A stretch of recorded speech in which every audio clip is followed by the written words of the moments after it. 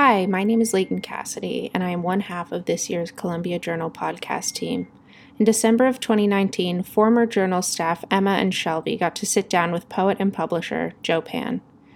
Joe Pan is the author of 5 poetry collections and co-editor of the Brooklyn Poets Anthology. His work has appeared in such publications as the Boston Review, Hyperallergic, the New York Times, and the Philadelphia Review of Books.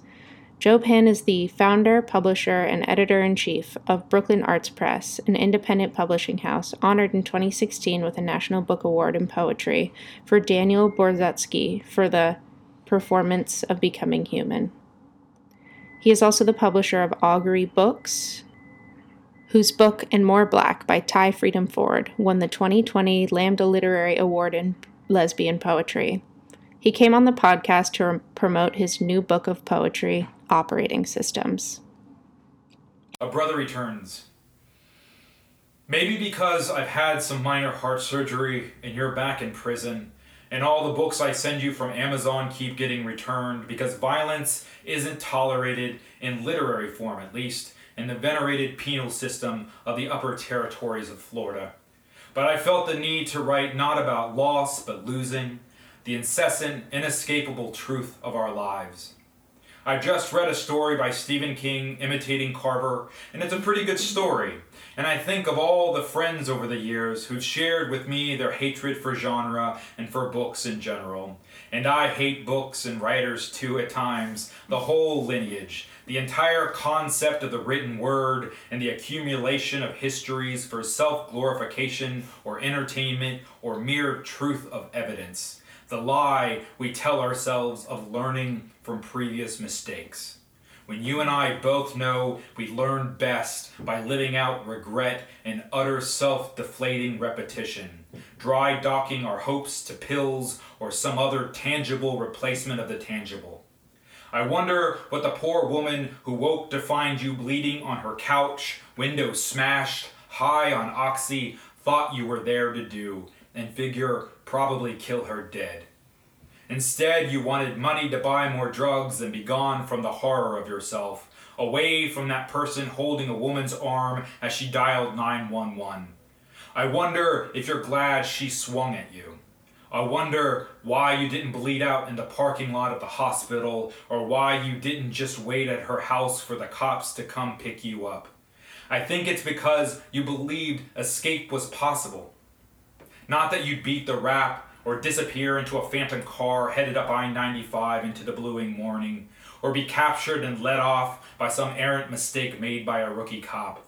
But that by trotting those miles bleeding in the dark, you'd find some aspect of yourself you'd been searching for all along. That suddenly, like the idea for a story, it would just occur. I think we're approaching some final project, a place to drop a stone. Not to mark out territory, but signal a center. Here I stand. I'd like to believe your project has something to do with grace and healing and redemption, but I know it has more to do with grinding your faith into flour and scraping some part of you off the fender of everyone you love, and self-hating and forgiving your way into a place of relative comfort and peace of mind about the little time you'll feel you'll have left on the outside. And I'll be here hating myself in ways I hope I can keep from you enough to share in some happiness as brothers. Hoping you don't fuck up and go back at age 42, the age you will be when you get out, the age I am as I write this. I hope our better wills break ourselves into something more living than mourned. They say it will take 3 months for my heart to scar over and heal. When I stand up to walk, I still feel the rhythm try to give way and collapse me. Wow, beautiful. Yeah. That was poet Joe Pan, the subject of Columbia Journal's latest podcast. I'm Emma, the 2019-2020 online poetry editor for the Columbia Journal. While my time with the journal has ended, former online fiction editor Shalvi and I are leaving you with an inside look at what it takes to make it in indie publishing. We recorded audio in December and were joined by Rad, the incoming editor-in-chief of the Columbia Journal. Okay, well, starting the press started in 2007, actually, with my own book. I started the press with self-publication. What happened was I had graduated from Iowa in 2002. I had a manuscript. I was sending it out for 4 years. And it got close with a couple prizes, with like Yale and the National Book Award and the Walt Whitman Award. So I felt like it was doing pretty well, but a lot of those awards, they award one book, right? So people are paying $25. They choose one book and they publish it. So, and at that time, there weren't as many small presses around. So I decided to start my own small press with my first book. And there have been a good history of poets starting their own presses, right, and publishing their own work. So I didn't feel too bad about it. At the time, it was frowned upon. It still is to some degree, but much more then, you know, which was odd because, like, at the same time, my friends who were modern dancers, my girlfriend at the time was a modern dancer, and they were starting their own companies, right, and you know, and filmmakers that I knew were starting their own production companies. Like, yeah, there's this like very weird discrepancy between like, it's like there's still this like, let's not do self-publishing. Well, there is, and I always thought really highly of art collectives, but also I just had this kind of DIY punk attitude. I mean, I made my own zine when I was like 15, you know, and I had started off writing when I was 17, 18. I was interviewing bands. I was going around Florida interviewing bands for Ink 19, and then later in North Carolina at this place called Juice. And a lot of those magazines were just people going out and starting things themselves. So that was kind of in my blood. So I also decided, one of the things I realized was, by starting my own press and printing my own books, first of all, I had no idea how to do this. I started asking around, and some small press people were very generous with their time. So when I did start, one of the things I knew I was going to be able to do was send books to writers that I liked, that I admired. I would just have the books. I didn't have to pay half off the retail price to get a certain amount of books and then send them off. I had all the books. I could do it all myself. I mean, I didn't know if it was going to be ugly or if it wasn't going to work. I didn't know how to pitch to librarians or anyone else. But there was something exciting about this. So I did. And I was able to send off the books to writers I really liked and received some wonderful comments. I got a letter from Don DeLillo, and some prominent poets wrote me back and told me how much they enjoyed the book, and that blew my mind. It was really incredible. And also, one of the things that I saw was happening was I knew a lot of other people that were getting close on these contests, and I knew some people who I was in workshop with, whose poetry I admired, and so I approached some of them. And I had a good amount of people that I could publish if they wanted to publish with a smaller press. Which again, at the time, there were smaller presses, but they weren't in the same number as they grew to be within like the 2010 to 2012. What do you think caused this explosion of small presses? Digital printing. I'll be honest, digital printing changed everything to me. And there are many reasons to hate Amazon, but at one point, Create Space with Amazon actually helped a lot of us flourish.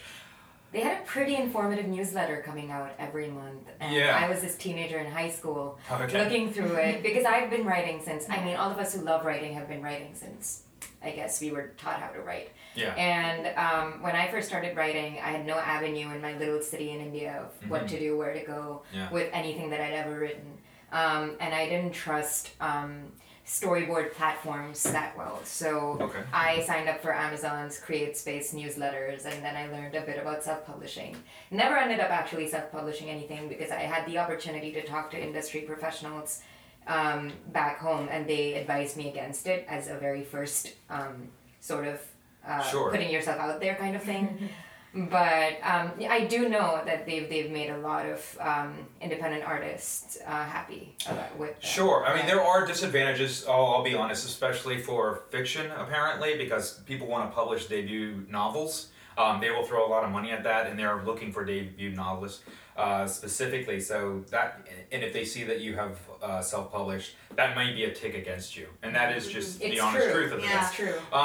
In terms of poetry, poetry is less limited in these ways by the kind of bureaucracy. I mean, poets don't get paid as much, and by the kind of commercial aspect of it, we're more free in certain ways to just branch out and do whatever we want. Yeah. And there's a lot of smaller presses that are almost specifically like poetry presses, and will pick up just interesting voices. And we can put out, because of digital printing, we started putting out 250 books. This is in the earlier days. We were able to put out 250 books, whereas before, a basic offset printer would want 1,000 copies of each book. Now, 1,000 copies for somebody that doesn't have $5,000, we couldn't do it. Now, 250 books that we could put out for $800, that was a game changer. The problem was a lot of times was with the covers. The covers, they didn't, because these were new printers, this was a new digital sphere, like they were trying to catch up. They're trying to figure out, all these printers, like, how do we make money off of this boom of like small printers that are coming up? And so they were just trying to get orders in and push them out as quickly as possible. They didn't necessarily have the devices. They didn't necessarily have the printers that could make really great covers. So you would have a lot of off-wash. You'd have a lot of covers that didn't really look very good. And so in the very beginning, a lot of people just didn't want to use them because it didn't look good. The thing was, you could jump between, there were a lot of digital printers to choose from, and I actually went through 200 different digital printers. Oh, wow. Yeah, no, I sat down with a friend of mine who's an artist and art director, and we went through, we looked at it, we sent people the same PDF file and had them make the books, manufacture them, and send copies to us to see what it would look like. And we found some of the printers that were cheap and did good jobs. And so from that dovetailed straight into a time when I had come on board with a small gallery called Go North, and that was founded by Greg Slick and Carlos Carcamo, and this is up in Beacon, New York. And they took me on as a partner, and I started. I was living in Williamsburg. I started going to visit a lot of different artists in their studios, and realized that I wasn't going to just publish poetry books. I wanted to do fiction and art books, art monographs, and anything that I could get my hands on, because I felt very free. You know, Brooklyn was just really erupting in this way artistically. I was surrounded, one of my first contacts here was Krog Veritan that runs Hyperallergic. We connected, we live in the same neighborhood, and it just felt like things were really blowing up artistically here. And we could do whatever we wanted. We could literally do whatever we wanted. I could publish whoever I wanted, because now I had a cheaper way to publish it. And you had the authority to pull voices that you liked into the mix. Yeah, and it felt like anybody really kind of had that authority. Like, I wasn't a gatekeeper in any sense of the word at the beginning. Although but if you have an eye for it, and if you're good at it, then it's a good idea to bring these. Well, you're surrounded by a lot of potential. There's just people making anything they want, and drawing from different backgrounds and different cultures and different aesthetics and different perspectives, and it was all right here. And all I really had to do was like walk from one studio to the next in order to pull people up to Go North and give them shows if I wanted to, or read their work, or go and listen to them at the boom of reading series, which paralleled the boom of small presses rising up in Brooklyn. And so there were all these poets and all these writers in the same place making incredible work. And all I had to do was go listen and kind of pick which ones I wanted to and approach them. Like, I know the literary market right now tends to be a very crowded place for the better or worse. And I was wondering, how do you really stand out as both a writer and a publisher to draw people in, and like both as writers and also like when you're applying for grants? Yeah, so we don't apply for grants because we're not a nonprofit. And the reason we're not a nonprofit, I think, is because I didn't want anybody looking over my shoulder in the same way. I've just never liked that. I knew somebody that had a nonprofit and their board kicked them out of the nonprofit, and that terrified me. And I learned about that when I was like 25. I was like, okay, I'm never doing that. That's rare. It doesn't really happen. I think nonprofits do tend to get more money, but I did not want that to happen. I just wanted complete creative control and artistic control. Well, I can tell you at the very beginning, you find people around you, right? You find people that you know, and you have your friends. And I think publishing your friends at the beginning is absolutely essential, imperative. You find people that you know and you run with it. And you know them and you can work together well, hopefully. But after a while, and it happened with Brooklyn Arts Press when I opened up submissions, in 1 year, for a month, we received 800 submissions. Wow. And 800 submissions is a lot. And I read every single one of it, at least part. I've read, I did the math 1 year, and I think it was 37,000 pages that I read 1 year. And it was that's just a lot of reading. And I also realized that the submissions that were coming in were somewhat skewed, right? It was something like 80% white people that were writing and sending in. And I said, okay, so we're not really reaching into communities that I want to get to too. So you can go and find resources, Kundamon, Kabe Kanam, Canto Mundo. It's not enough to, you need to seek out potential audiences and authors. You can't really wait for people to come to you. So one of the great things was going on the Kabe Kanam site, and they actually have the list of fellows with writing samples. You can go and you could read through and see what people are putting out there and contact them. At the same time that this was happening, I also started working as the first poetry editor for Hyperallergic.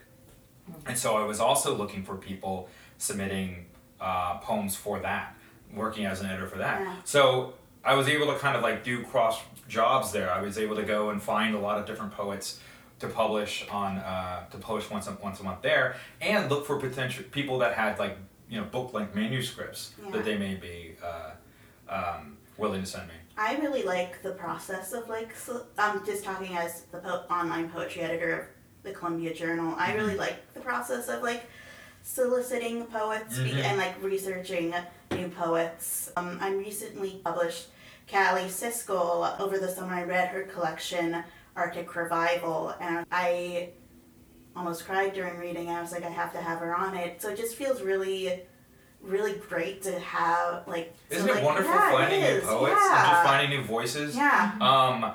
And wanting to share it with people. That was one of the great things, is I would read somebody and be like, oh my gosh, like who is this person? Where's this voice coming from?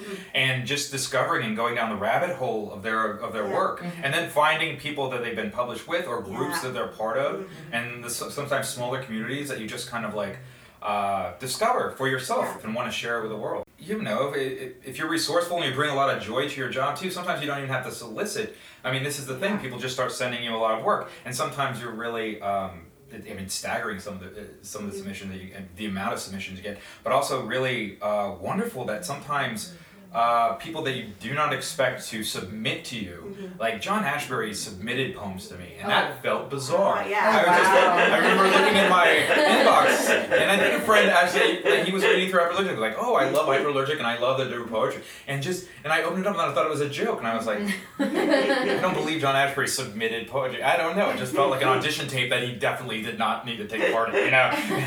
But I mean, some famous poets started sending me work, and it was great. And then I got extremely busy again, and I felt like I needed to hand the mantle off to someone else, and hand it off to Wendy Hsu, and she's been doing a wonderful job of that. Can you tell us your reaction when you found out about the National Book Award? Sure. It must have been a struggle to get through it. I mean, I know publishing houses. Run campaigns for this kind of award. I mean, So that was first of all, it's completely unexpected. I can tell you, I'll try to keep it under 10 minutes, but I'll try to do 10 minutes. So it was the middle of, let's see, I think I put out Daniel's book, and I think it came out in April of 2016. And at that point, the next month I was putting out Anaïs Duplan's book, Take the Stallion, which is just an incredible book. They're teaching at Columbia next year. Yeah. They've been teaching there for a bit, and just an incredible writer and a good friend of mine. And so that book was coming out that I was really excited about. Daniel's book, we were putting out the first novel was by The Ugly by Alexander Boldazar. I had Matt Shears' book coming out in December, along with it was Deborah Kwan. Deborah Kwan's lunch portraits were coming out. So it was a really busy year already. And I'm doing this just by myself, right? I do hire people occasionally, do some editorial work, or to build out the interior of books or something like that, or create covers. I used to do all the covers myself for years, but then I was just like, no, we need like professionals. And I found some really great professionals that worked for me at lesser rates because they just really loved what we were about. So that's great. And so I have a kind of stable of people that like I go back to that help me out because of because we all believe in small presses and what we're doing. But so Dana's book came out. We did a print run of 250 copies, which is the kind of baseline. And if it sells out for 250 copies, then we go into another print run of 250 copies. If it starts selling really well, sometimes we'll go up to 500 on the next run. Daniel's doing fairly well. You know, it was selling copies here and there. I mean, one of the things about small presses is trying to find or trying to get it in the hands of librarians. We do not have reps like a lot of the bigger publishing houses. We have to get extremely creative with some guerrilla marketing and come up with stuff. Like I came up with we did the Radiohead route, which was like sell things for free, ask people what they want to pay for it. Except that we tried something I don't think anybody had tried before, which was with Noah Eli Gordon's book, which was basically like we were going to make the books, and instead of getting a digital copy, you can pay whatever you want for a hard copy. And some people paid 1 cent, and those are terrible humans. But they did. But some people paid $25 for a copy, and those are generous humans. So I mean, basically, you couldn't get mad about it because this was what you signed up for. But we would have to do all of these things. So I was getting super creative. I had just finished. I spent 2 months of my life, and literally every day, editing and re-editing this book, Alexander Boldazar's The Ugly, because it is a monster book, and it's very funny, and it takes place in 2 different times in Russia and in Harvard Law School, and it is exceptionally difficult in places. So that just took up a lot of my time, and so we didn't expect any of this. This was not a small press. We have an operating budget under $20,000 or $25,000 that year, and it was just not expected. And what happened was they don't tell you until 5 minutes before they announced it on the New Yorker site that this is happening. So I opened up my laptop. My wife was there.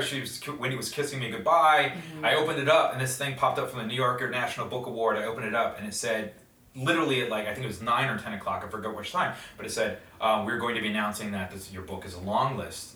Oh, and wow. I shut the computer, and my heart rate flew to some crazy number, and I started stuttering to Wendy to not leave. And she came over, she's like, "What's wrong?" And I opened it up, and she read it, and she was like, "Oh my God!" And so we freaked out, and I had to call my friend Dana, who was a yoga instructor down the block. And Dana, I was like, "Dana, will you come and just sit with me because I'm freaking out right now."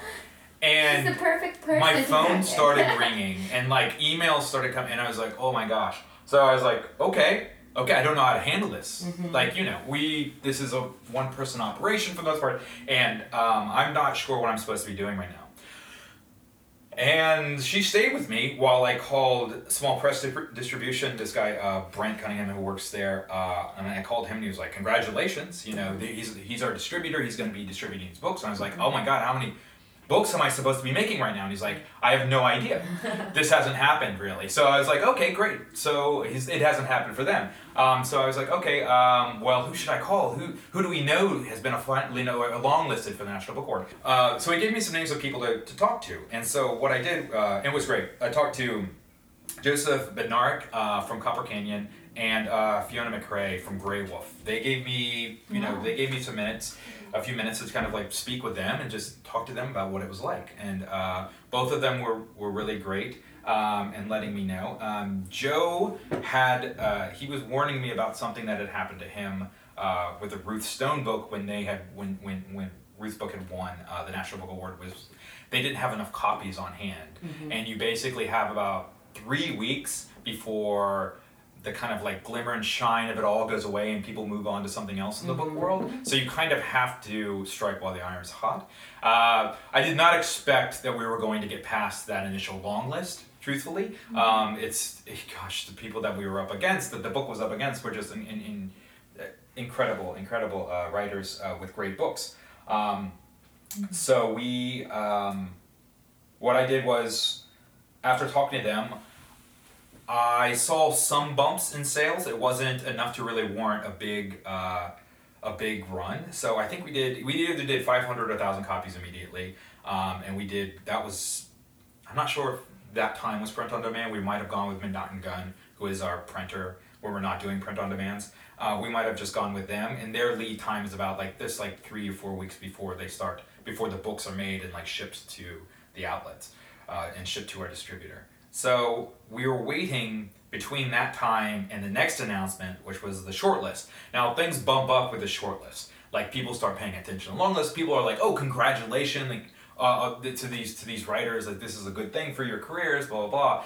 But there was definitely a difference between making the long list and short list. And all of this, it went nuts. I was doing everything myself, and there were some people calling me to see, congratulate here and there, but honestly, I'll just be honest about this, it was a little bit lonely. It was a very lonely period because I felt that I had to do everything for all these other writers that I was responsible for, as well as for this once-in-a-lifetime opportunity, I felt like, because there were so many presses, and having this happen was extremely lucky and very fortunate, and I knew that.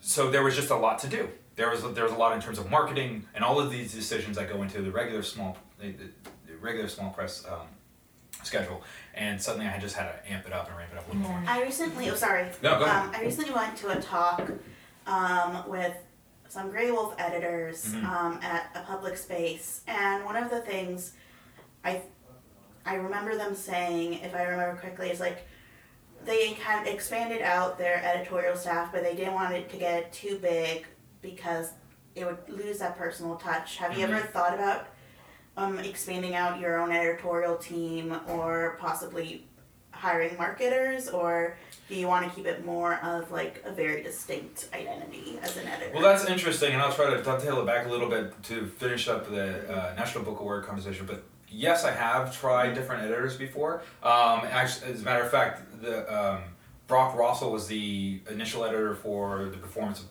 Becoming Human.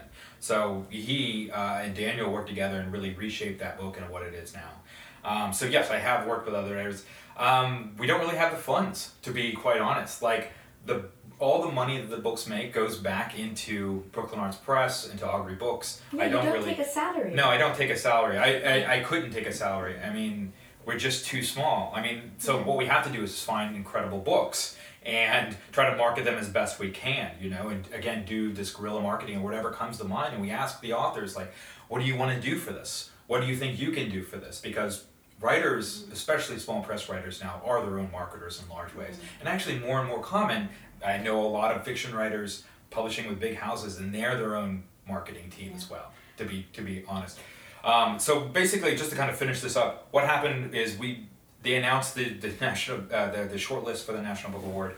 I was sitting in bed and I didn't want to watch it, but my wife made me turn on the computer and watch it. And when they announced our name, she started screaming, and I was like, "Oh my god!" And then again, that's when I think Post and everybody else started kind of calling, and I was like, "Oh my god!" While this happened, hold on. So many things were happening. So I had I got a concussion. I was at a bar. I missed this step walking down. Oh, no. I hit my head against the wall. One of my pupils got bigger than the other, so I thought maybe I had brain damage. At this point, I started having headaches every single day. And suddenly I had to ramp up everything. I purchased a sticker from the National Book Awards for the long list. I had to buy another sticker. They were extremely kind about things. It's expensive to win a big award. I will just tell you that. I will tell you at the end of the day that I spent between $15,000 and $18,000 on this. Wow. Normally for that year, the budget is $20. I was doing this for one book, and that was flying Daniel different places, buying the seats at the tables at the National Book Awards. But they were really kind. They let me have a lot of that stuff for a lot cheaper than some of the big publishing houses were paying, just because I told them we just couldn't afford it. We needed financial aid. Yeah. And they were very kind. And Lisa Lucas and them were very kind people. But so many things were happening. The concussion, and then once it ramped up, we had to buy the new seals to put on these things. We had to get them on The all the covers, all the stickers. Yeah. Yeah, because you do it digitally, and then you actually you buy the printed versions, which are just lovely, right? And then you have to figure out where to stick them. And then I think we had a month. You have to make your own postcards. You have to make your own posters for the table. Exactly. All of this was happening, and then also getting Daniel different places and having him field phone calls. And at that point, I hired a publicist. Like, I called somebody, and I was like, I'm not sure if I should even share who it was, but I called the publicist and I said, listen, we have a National Book Award winner. You don't have to try to win the National Book Award with them. You just have to say that or the National Book Award, finalist, like, can you just help us with this? And she came on and she was exceptionally good. And then I started making plans for what happens if he wins. And that was very weird. And I couldn't believe that was actually happening. We had to prepare, we had to get everything ready. And then what happened was, we show up you show up at the award ceremony, and dressed in tuxes, and I brought my crew of people that were friends, but I felt, you just feel out of place. It's downtown Cipriani, it's very fancy, and then all of these, all of these literati and social elites are there, and what are they doing on Wall Street? Yeah, and it was really fantastic. Right. And Daniel's family was there, and it was lovely. And no matter what happened, like, we had made it out of our house, out of our apartment. And what's really funny was when Daniel got there, there was a person checking him in, and she's like, "Oh, you're the person whose book was made out of somebody's apartment, out of the like kitchen or something." And he was like, "Oh yeah, I didn't know that, but yes." And during his acceptance speech, because first of all, like, I will tell you something that I didn't tell very many people. This is what happened. I was sitting. You're sitting around this table, and they were announcing the winners, right? And when I was sitting there, and it was Joy Hargrove, and she was reading the list. She was reading the list of people who were fellow nominees. Were Rita Dove for her collected poems. Yeah. Peter Gizzi for Archaeophonics. Mm-hmm. Jay Hopler for the abridged history of rainfall from McSweeney's. Then Solmaz Sharif's Sharif, Look, and from Grey Wolf. Yeah, Solmaz Sharif's book. That was honestly, that was the one that we thought was probably going to win. Solmaz is a wonderful person, and that book is super powerful. Yeah. So we were up against all this, but when Joy was reading from a sheet of paper, and they had all of these screens around so you could see. So the people far distant, we were all the way in the back corner, so we could barely see them. Mm-hmm. But they had a giant screen behind Daniel's head. So Daniel, at this point, is freaking out. He's bent over. He's like, "Oh my gosh!" And Rachel Galvin, his girlfriend, was just there, like, rubbing on, and like I was super nervous too. And I looked up, and on the back of this sheet of paper, I just saw "Becoming Human," and for like 10 seconds, I felt like I knew before everyone else that he had won. And I looked over at Daniel, and I just felt this like extreme like pride and love. Aww. And I just started tearing up, and I was like, man, your life is going to change. Like, your entire life is going to change right now.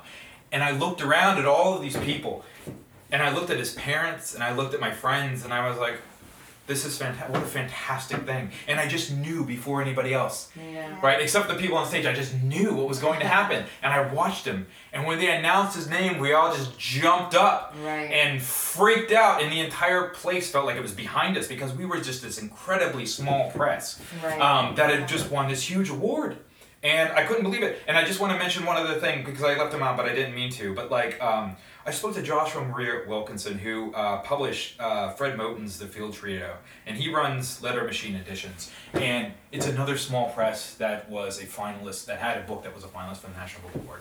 And he was a wonderful person to talk to, because it was we were just people that have been running these things, these small presses built out of love and not much else, right? And we had no direction, and we had no money, and just putting these things out there, like many, many small presses that are doing the same thing.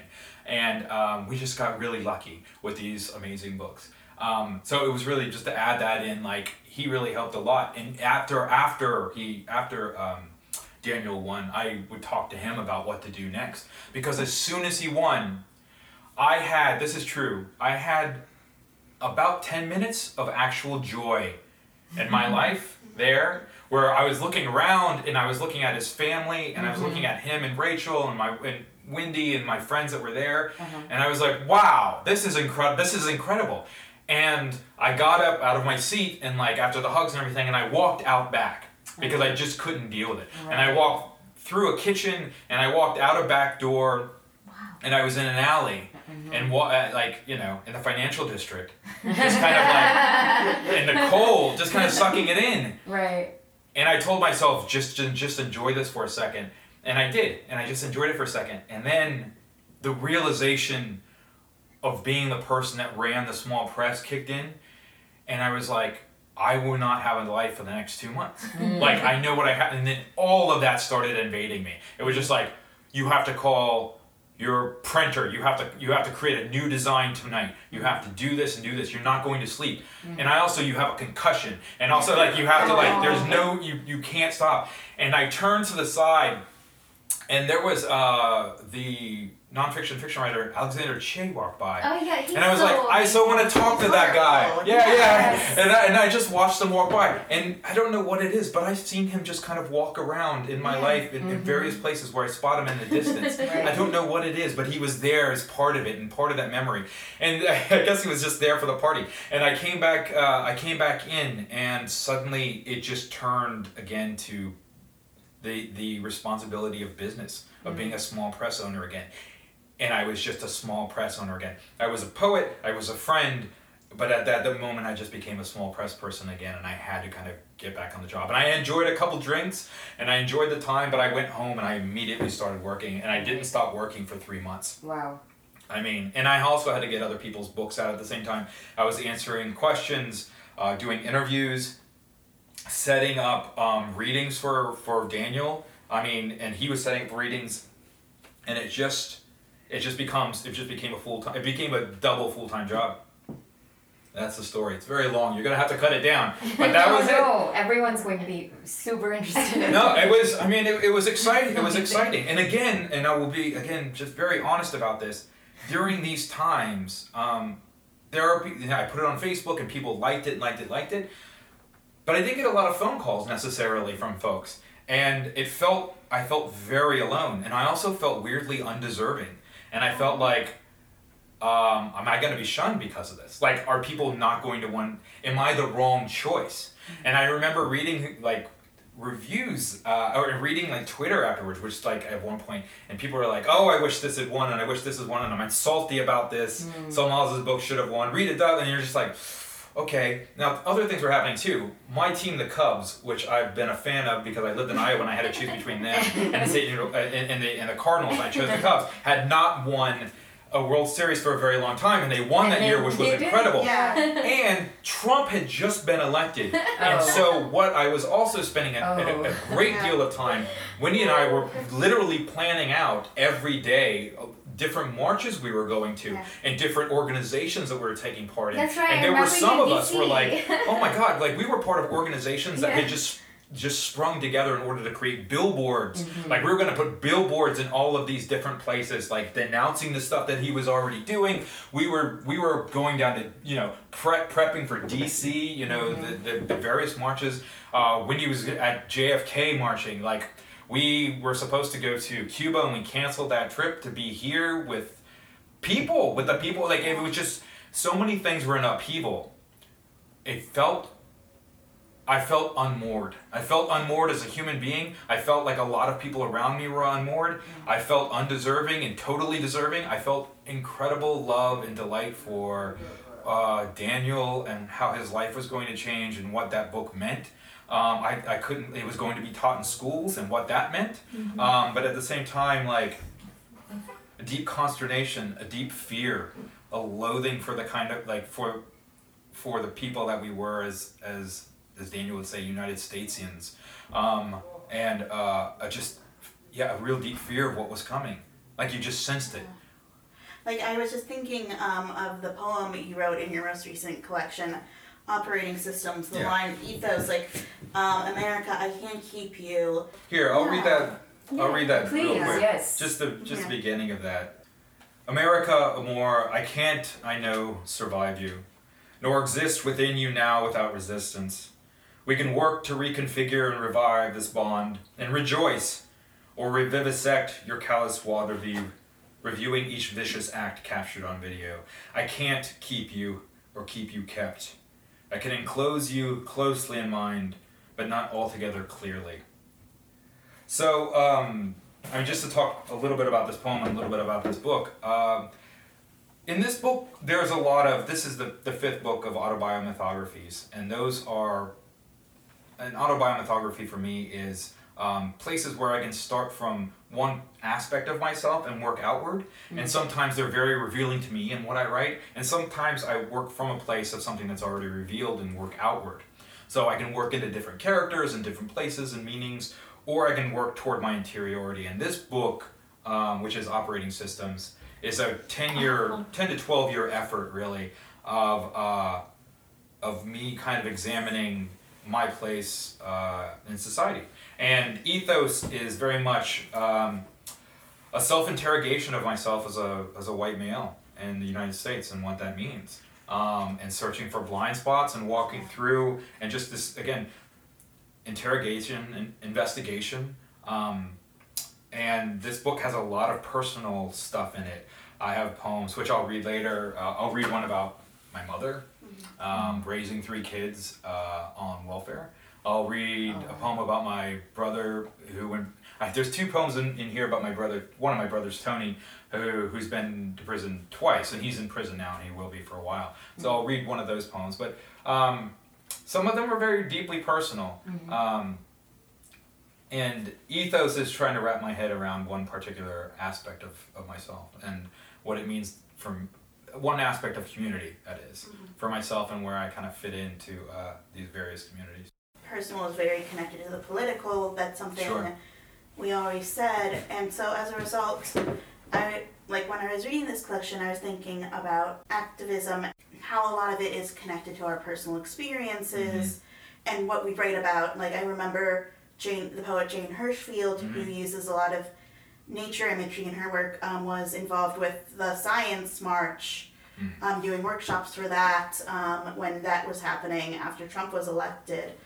And then there's the whole image of like Walt Whitman, even though he's super racist, this idea of like the American voice and like the poet as like the keeper of American identity, and like the fragmenting of it. And in a time, it's interesting to think of the American voice or as a singular American identity. I don't think anybody now thinks of those things in that way. Even canonization of anything, there's not a single canon. And to talk into that a little bit more, like there's not a community. There's not a literary community. There's not a poetry community. There's many communities. I mean, if you go to Brooklyn, if you go to any reading, you'll find different communities. And some are centered around, people come together into various communities at different times and in different ways. So you'll have people will center in the same way they're not one identity. People don't follow. We're not a singular identity. We're many different things and many different facets. And so we find our different communities, and we can go there when we want. But it doesn't have to define every aspect of who we are. Just like we don't have to. I was reading this interview with Marlon James. It was really wonderful, and he talks about like he didn't have to, and he was glad he didn't have to differentiate between various types of reading. Right, so that he would like comic books and read those with the same kind of love as he would a so-called literary novel or a romance or anything else. It was just good writing, and that the differences between high and low can kind of collapse when you're looking into when you're reading with real pleasure. When you're constantly kind of reading for real pleasure, and that you come to reading as a kind of exercise, and you learn about different people in different communities, and you're able to kind of like be brought into those places, which is the wonderful thing about reading and literature, or just reading in general, right? That you can just be, that anything can be literature. Like, literature actually is in its own camp, that you find you find literature in whatever it is you're reading, right? A lot of people have started calling this literary activism when in fact, historically, the best books, the best poetry have always been subversive. What do you think? It's not a new genre. It's always been there. Sure. So I don't understand why literary activism has to be this term that's given to this group of people who want to change things or who want more inclusion. No, absolutely. And the truth is, I actually have. It doesn't bother everybody, but it does kind of bother me at times. To say, I think that literary activism. I think that literature is part of life, right? That one, being me, shouldn't only be activists in their writing. That writing is part of my waking life, and therefore, politics is part of my waking life, and sex is part of my waking life, and all of these things are part of my living life in terms, and also my interiority, right? They're all tangled together. Yeah, so literature writing is part of my literary activism, but so is my activism, so is my living. Those things are not separate in my world. Writing is not different from living. That I actually do think of myself as kind of a terrible human being in lots of different ways. Oh my God. But this is what I do. I will just tell you this. I think that it's important. I do something that helps me be a better person, I think. I do pretend that I'm living in a kind of zero-sum game. That because of the amount of waste that I produce, the amount of water all the things that I do, all my phones and everything else that I'm a part of, being an American and what that means to people in foreign countries because of our military and the part that because I'm part of that process. And that if I'm not out there constantly engaging with ways that can stop this, which I'm not, I am at times, but I'm not constantly doing this, that I have to try to do something to better myself within various communities that I'm part of. And so one of the things that I think of in terms of the zero-sum game is that right now there's this level, and I'm either a plus in this world and I'm bringing better to it, or I'm just taking more from it, and so I'm a negative. And I think that we just start off as a negative in this way. And so what I try to do to bring back the positive is do things within the community, which is really part of why I started the Brooklyn Artists Helping program, which is what that is my wife and I, starting in 2013, started handing out sleeping bags to homeless people. This is how it started off. I was walking through the city in the middle of the night. It was midnight. It was March. It was 10 degrees or so. And I saw this other human being on the street under a blanket. I don't even think they had shoes on. And I was thinking, and I was bundled up and it was windy. And I was thinking, this person's going to die here. What the fuck is happening? This is terrible. And I see people all the times asking for money. And I give when I can or when I feel the need to be honest. And sometimes ignore people, to be honest as well. And that's how I was living. And I was like, okay. There's no way you can help every single human being on the planet. There's not. But I think you can help people right in front of you. Mm-hmm. And I think that's one of the,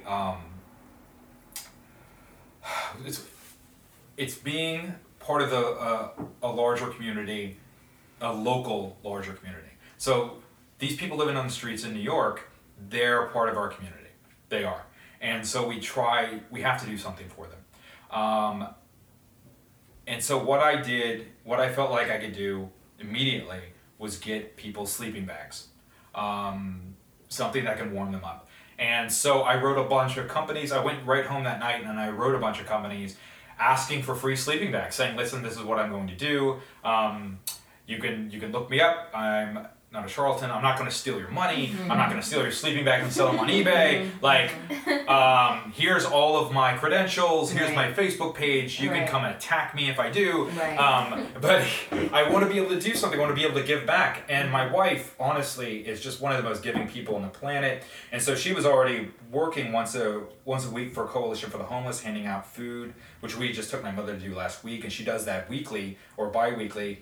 I had worked for a brief time because being near people that actually do good things makes you want to do good things. My wife was just doing all of this stuff. I started working at Housing Works on Wednesdays, which helps people with HIV/AIDS Great organization. Yeah, it's just a fantastic organization. So I was helping them out at the bookstore. And so I felt like giving 3 to 4 hours a week isn't too much to ask from myself.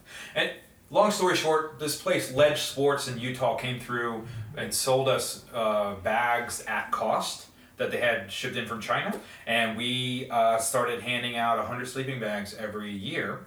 And we've been doing that since. And then it kind of snowballed into other things. We felt that whenever we traveled to a different community, if we went on a vacation to Spain, that what we would do something while we were there. If we went on an extended 2-week vacation out to LA or something like that, we would put in time there because we were part of that community for a short period of time, and that community needed something from us as people visiting.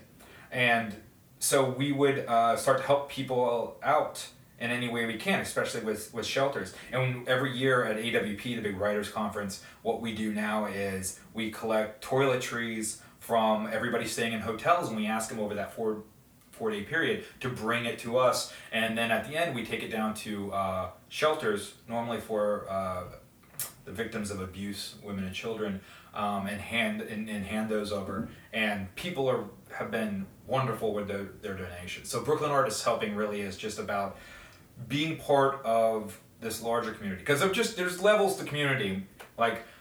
There's the personal community of your friends, there's writing communities, there's various writing communities. There's the larger community out here, people that are on your streets and your neighbors, and it's important to kind of, for me, to be part of that, to give back into that, because I feel like I've received a lot from these communities myself, and I really am I just want to reach zero again. I feel like I'm such in a pit as a human being, and that I'm just trying to reach zero, and if I can do that, then I would have done something.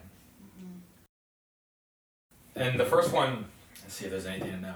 Yeah, the one thing that I normally tell people is that Winnie and I we're handing out sleeping bags to homeless people. What we decided to do now, because what was happening was the sleeping bags were being thrown away because they're very heavy. These are people that they need to travel light for the most part.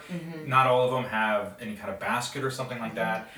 They're always asking for specifically bags to keep stuff in. So what we're doing now is I just ordered backpacks and thick wool blankets, wool socks, and some toiletries, and we're just filling the backpacks because they can just walk around with that, and if they get other blankets or stuff like this, and there are other groups you'll run into occasionally that are out there feeding them and bringing them backpacks as well now. So we just wanted to give them something to hang on to that they wouldn't throw away, that could actually help them. But that's the one thing you need to know, is that we were handing out backpacks. This is what I normally tell people. But so this is Cheerios. We're sharing stories tonight after maybe too many drinks, but among friends mostly. And with some good jokes behind us, we move into a new space of realness and the problems our world is facing. And all the good communication we are having in our lives, making sure some miseducated others understand the ways they are wrong, wrong, wrong. And I am cornered by my own adamancy and by the questions of a stranger into the telling of a story, and in soon relating why to complicate this image of me, wine glass in hand. How my mother raised 3 kids alone on weekdays on $100 a month, and refused food stamps for as long as she could, out of what I mistook as pride only. Until one morning she collapsed weeping at the table over the last packet of dehydrated macaroni and cheese and crumbs of Cheerios collecting in the hip of a plastic bag, and admitted without words some final terrible loss before her stunned and unsure children. And this guy suddenly beside me nods and says, "Whatever doesn't kill you." And I'm remembering this conversation with more than a little guilt on the corner of 76th and Lexington at 2 a.m., rousing a young, seemingly newly homeless woman out from under her hard stare over leveled kneecaps, as behind her the others sleep on, layered in thin blankets and broke-back corrugated cardboard, in this 7-degree night of perfect chill, this solid block of death. and I'm offering her a sleeping bag, which she will refuse. Which she will refuse. And I will ask again, please, it's only going to get worse. And she will refuse with a look I'll never forget, because it showed me who I was to her in no uncertain terms, ending with a final exhalation that was a curse on this, the coldest night of our year. Realizing why I grew so angry so quickly and turned upon this stranger in the once friendly apartment, announcing, whatever doesn't kill you kills you, motherfucker. That you is fucking dead, motherfucker. Knowing, yes, this isn't always true, but I, in that moment, was already someone's child again, my fists on the table, watching this woman I love more than breathing, her sobbing tenor stirring me to rage, take a beating for me as she collapses into the unforgivable arms of another's service. Okay. I think that's a lovely end to the podcast. Okay. Thank you so much for joining us. Well, thank you very much for the opportunity and for the great questions and companionship. Thanks. Thank you. Thank you for joining the Columbia Journal for today's episode. You can learn more about Joe Pan and his editorial projects at either joepan.com, brooklynartspress.com, or augurybooks.com. Stay tuned for more announcements from the Columbia Journal team. Visit us online at columbiajournal.org.